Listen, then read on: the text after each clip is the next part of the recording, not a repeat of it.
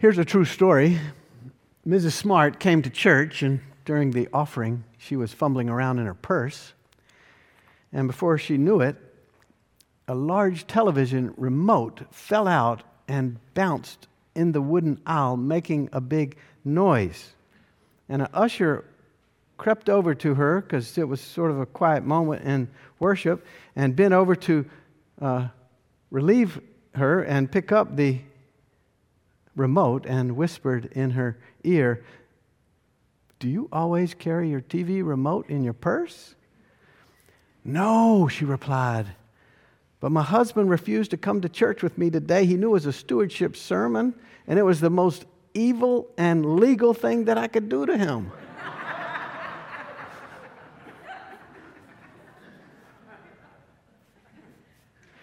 We are invited in these days, all of us, to prayerful reflection about the abundant resources of our lives, the blessings that God has bestowed on us, our wealth, and what we're going to do with it. And we are, as a church family, thinking about our commitments and our support for God's work through this church. Stewardship plans are emerging, and next Sunday is Commitment Sunday, as you already heard. Listen now to this passage from Mark chapter 12. It's also found in your bulletin. As Jesus taught, he said, "Beware of the scribes who like to walk around in long robes and to be greeted with respect in the marketplaces and to have the best seats in the synagogues and places of honor at banquets. They devour widows' houses and for the sake of appearance say long prayers. They will receive the greater condemnation." He sat down opposite the treasury and watched the crowd putting money into the treasury, and many rich people came and put in large sums. A poor widow came and put in 2 small copper coins, which are worth a penny. Then he called to his disciples and said to them, "Truly I tell you, the poor widow has put in more than all of these others who are contributing to the treasury, for all of them have contributed out of their abundance, but she has out of her poverty put everything in she had, all she had to live on." This is the word of the Lord. Thanks be to God. So this passage appears on an initial reading to be a simple story. Even a story may be appropriate for stewardship season. Right away, we pick up on some key passages, key messages. The word beware jumps right out. Beware of the scribes, Jesus says. They like to walk around in long robes and act all pious and holy. They're obviously out of favor with Jesus. They devour widows' houses, Jesus says. He's pointing out hypocritical behavior. In fact, he's disgusted with hypocritical behavior. And then this passage moves to the synagogue, and Jesus points out a widow who, in contrast to all the others making an offering, puts in 2 small coins. It's the familiar story of the widow's mite. The mite is the name of the copper coin. It's worth 1/2 a penny. Jesus seems to commend her for putting everything she had in. And we might be quick to say, what a great example of generosity, authentic graciousness. It seems perfect for stewardship season. But not so fast. Not so fast. This is not a simple story that condemns ostentatious religious practices like praying long prayers and parading in robes and finding the best seats in the synagogue. We know all of this is hypocritical behavior, and it is to be abhorred. And this is not just a story of a faithful and sacrificial woman, a poor widow, and Jesus is urging us to be like her. We are not like her. We are, especially here in this place, among the world's wealthiest people. We're the ones who can give out of abundance because of all the resources and options that we have. So what's going on here in this simple story? This is another story where Jesus emphasizes extremely God's care for poor people. It's another story to help us reframe how we're living our lives. If God cares about the poor, so should God's people. That's the message. There is no faithfulness, there's no discipleship without getting proximate with poverty. So you may have seen the news story recently about the large gathering of evangelicals in Indiana. Many of these evangelicals got caught up in the momentum of the former president, and they recently realized that their evangelical faith could not line up with the former president. This was the headline. In a post-Trump world, these pastors are ditching the evangelical label for something new. This was a 2-day meeting in late October, in South Bend at a church, and it was originally supposed to be for 25 people, and more than 100 people showed up. And, to quote an article from the Washington Post, this gathering is part of a larger reckoning inside congregations and among evangelicals grappling with their faith identity in the wake of Donald Trump's presidency. As we have seen and heard, the evangelical movement has been co-opted and misdirected away from Jesus' teachings. So one of the things that these post-evangelicals were realizing, God cares about many things, but God absolutely cares about the poor. People who seek to follow Jesus need to take seriously Jesus' consistent concern for the poor. And here's the real news. Poverty continues to be a major problem right here in Virginia. The latest data confirms that 1 in 9 people in the Commonwealth live in poverty. And that phrase, live in poverty, is actually kind of misleading. A family of 4 is considered to live in poverty if they make less than $26,500 a year. That's a little over $6,000 per person per household. Imagine that. And 1 in 9, more than 10%, live below that line. So we have lots of work to do as Jesus' people tending to the poor. To follow Jesus is to take seriously the prevalence of poverty. That's a major message in this little story. And Jesus reiterates this point with his criticism of the scribes. You cannot be faithful if you devour widows' houses. This is right in line with the teachings of Deuteronomy, and right in line with the prophet Isaiah, and right in line with the prophet Jeremiah and the prophet Amos, and so much more of what we're all supposed to learn about God. It doesn't matter what your prayers sound like if you're out stomping on poor people. It doesn't matter what your worship looks like if you don't care about those who are right in front of you, especially those who are vulnerable. Historical evidence shows us what the scribes were doing. The scribes in this era functioned as a sort of combination priest/lawyer between teaching in the synagogues and handling minor business affairs also. So if you get priests and lawyers mixing in life, you know it's fraught for a potential for abuse.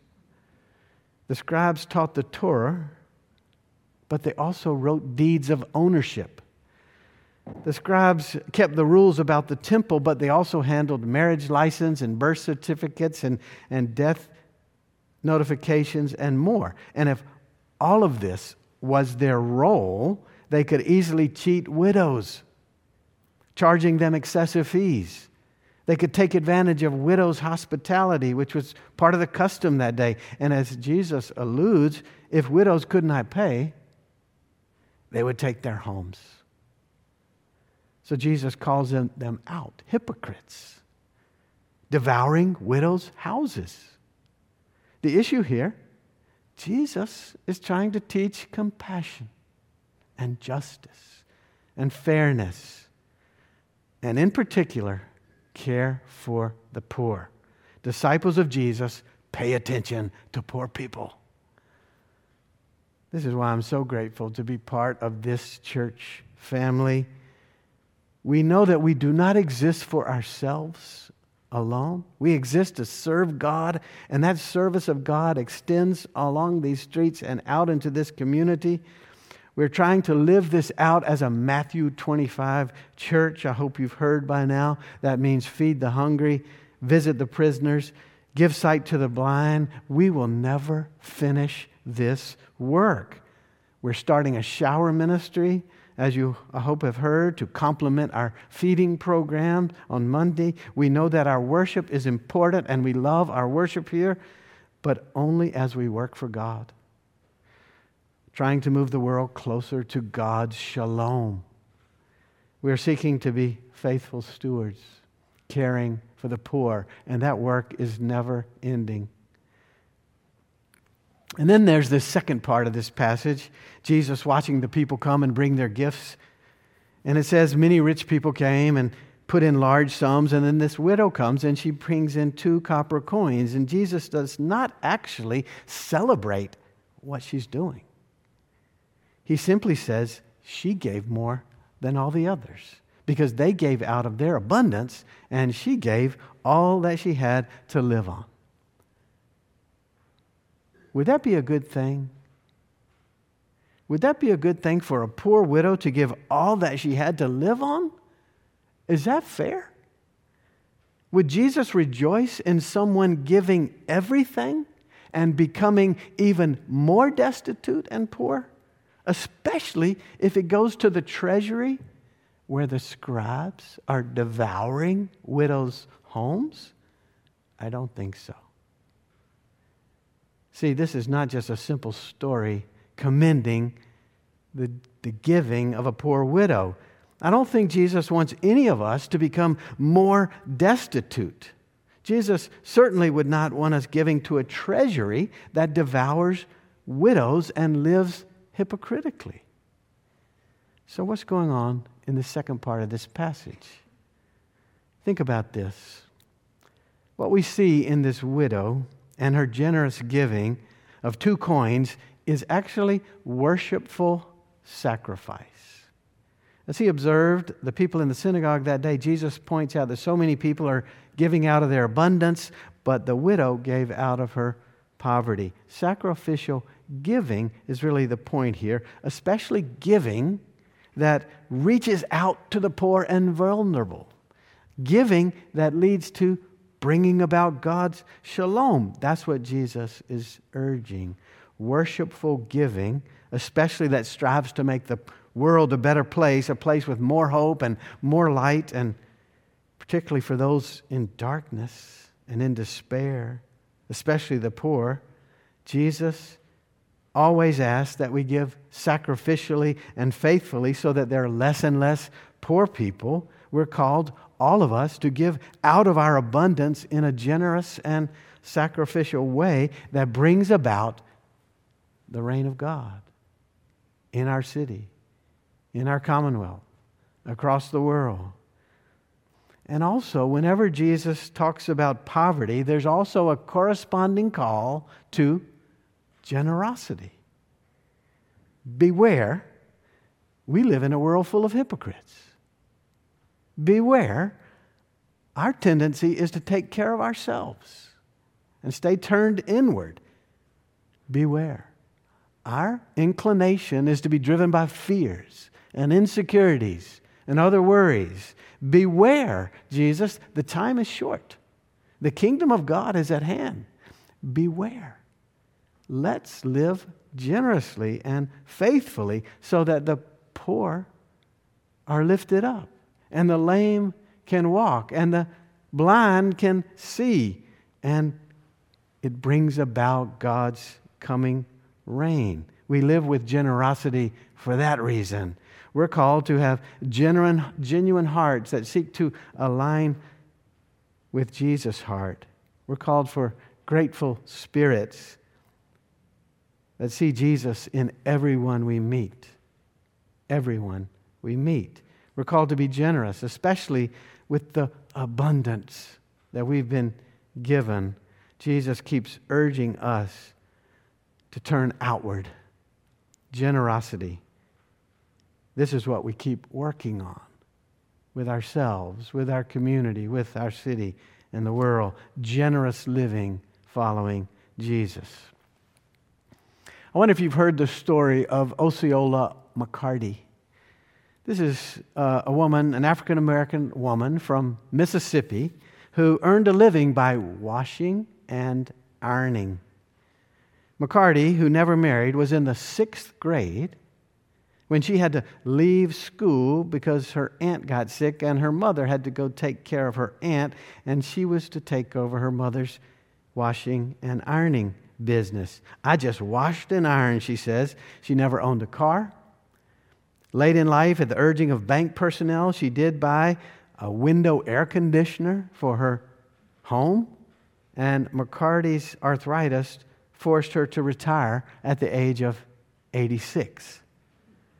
McCarty scrimped, McCarty saved, however, until she was able to leave $150,000 to the University of Southern Mississippi, and it was for African-American children to get an education. And after hearing about McCarty's amazing gift to the university, Ted Turner, a name you know probably, a multi-billionaire, gave away $1 billion. He said, if that woman can live with that kind of generosity, I can give away $1 billion. I just want to help somebody go to college, McCarty said. I can't do everything, but I can do something to help somebody. I wish I could do more, but what I can do, I will do. Amen, Osceola. Amen. Friends, we live in challenging times. We got lots of things on our hearts, in our minds. We got lots of issues that maybe keep us up and turning over and over in the middle of the night. Maybe it's about our nation. Maybe it's about fatigue from the pandemic. Maybe it's about something going on in your own family. We live in challenging times, and you know what? Jesus keeps going along with us, and Jesus keeps saying, come on, come on. And Jesus keeps saying, pay attention to the poor. And Jesus keeps saying, be generous. This is our calling, friends, all of us, today, tomorrow, forever. Amen. Let us pray.